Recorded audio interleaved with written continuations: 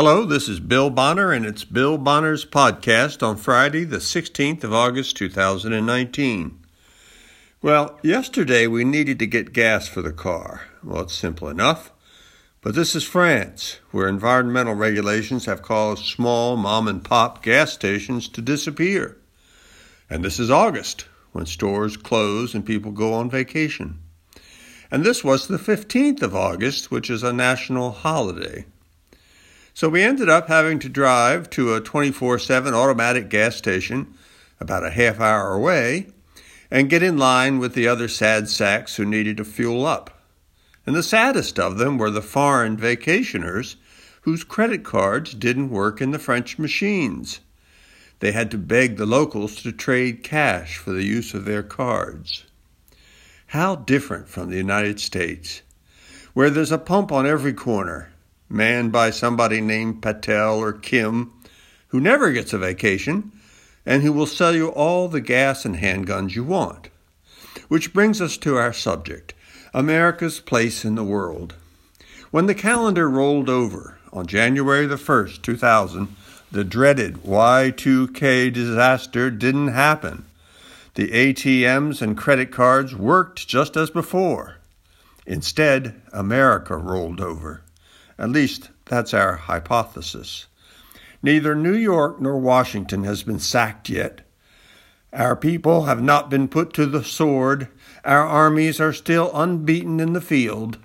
Americans still lead passably tolerable lives. But after January 2000, stocks, our most important capital assets, began to fall.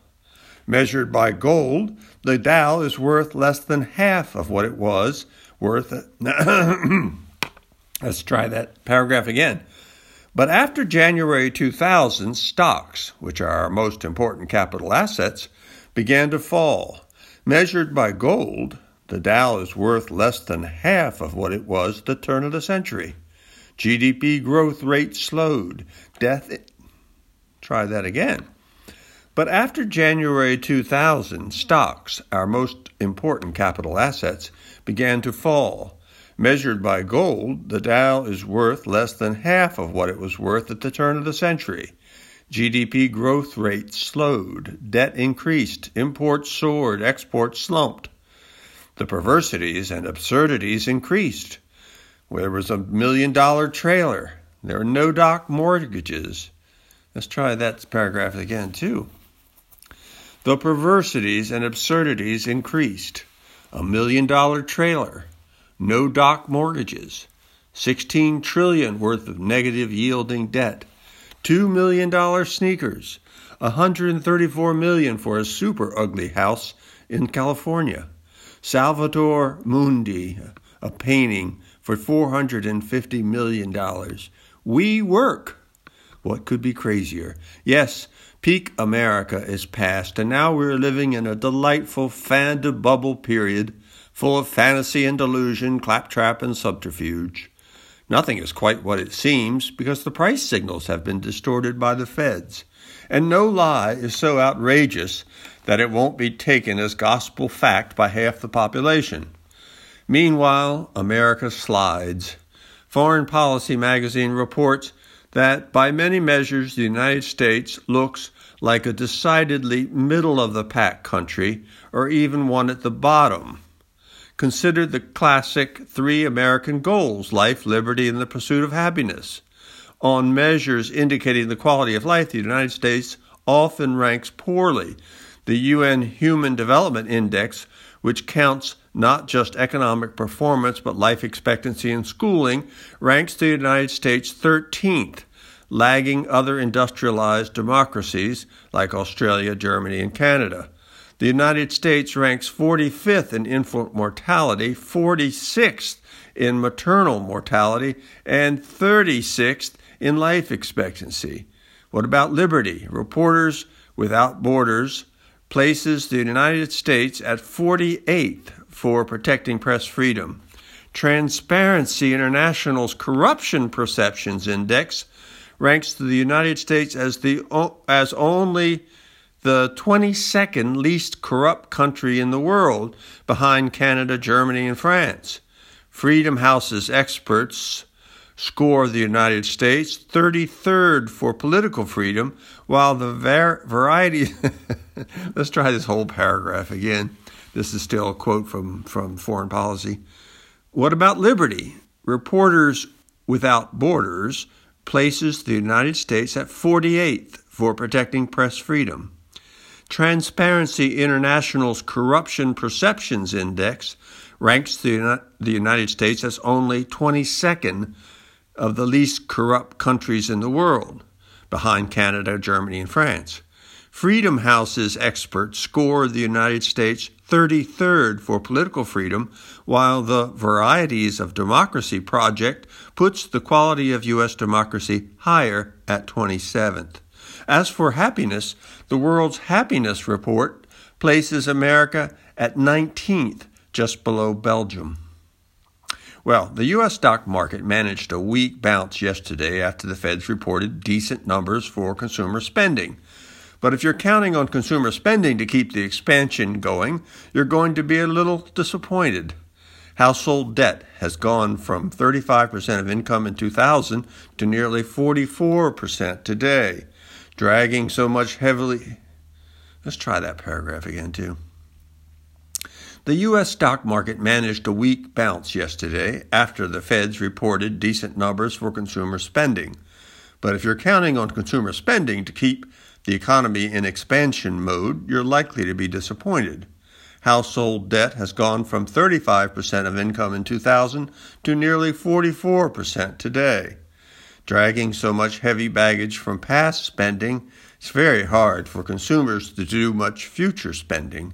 And many households live only a single paycheck from disaster. Earlier this year, Go Banking Rates reported that 62% of households had less than $1,000 in savings. About half of them had no savings at all. And a report from Forbes tells us that more than 4 out of every 10 American adults didn't have enough money after paying their bills, so they skipped a vacation, a restaurant meal, or another recreational activity during the past year. Skipping a vacation was the most popular choice. 42% of respondents to the Bankrate.com survey decided not to take a vacation with at least one overnight stay since July 2018. Well, here in Europe, vacations are compulsory. The Frenchman gets about 5 weeks of paid vacation every year, along with 11 public holidays, and only works 35 hours per week when he's on the job. And woe to the company that lets its employees work too much.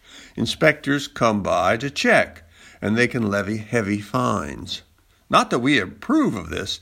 It's none of the Fed's business how much people work. But it's just one of many signs of America's decline.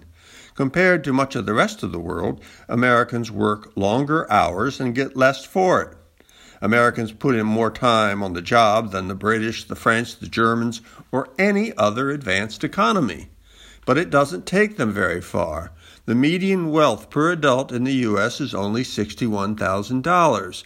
That puts this median person behind citizens of 20 other countries, including Spain, Italy, Taiwan, and South Korea. The Bureau of Labor Statistics tells us that unemployment is down to 50-year lows, but the BLS counts anyone who works more than 10 hours a week parking cars or braiding hair as employed. Since 2000, almost all new jobs have been created in low-paying service industries or in low-productivity government. Restaurants, pizza delivery, let's try that paragraph again. Since 2000, almost all the new jobs that have been created were in low-paying service industries or low-productivity government. Restaurants, pizza delivery, Lyft, taking care of old people and their pets, homeland security, things like that. Real breadwinner jobs, on the other hand, were few and far between. They've increased only by 2.5 million during the entire 20-year period. And that period, by the way, was a time when the U.S. population increased by 38 million people.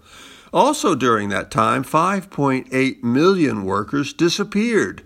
Search parties have come back reporting that these people have been found lying on couches watching TV or sitting at Starbucks pretending to work on a new startup.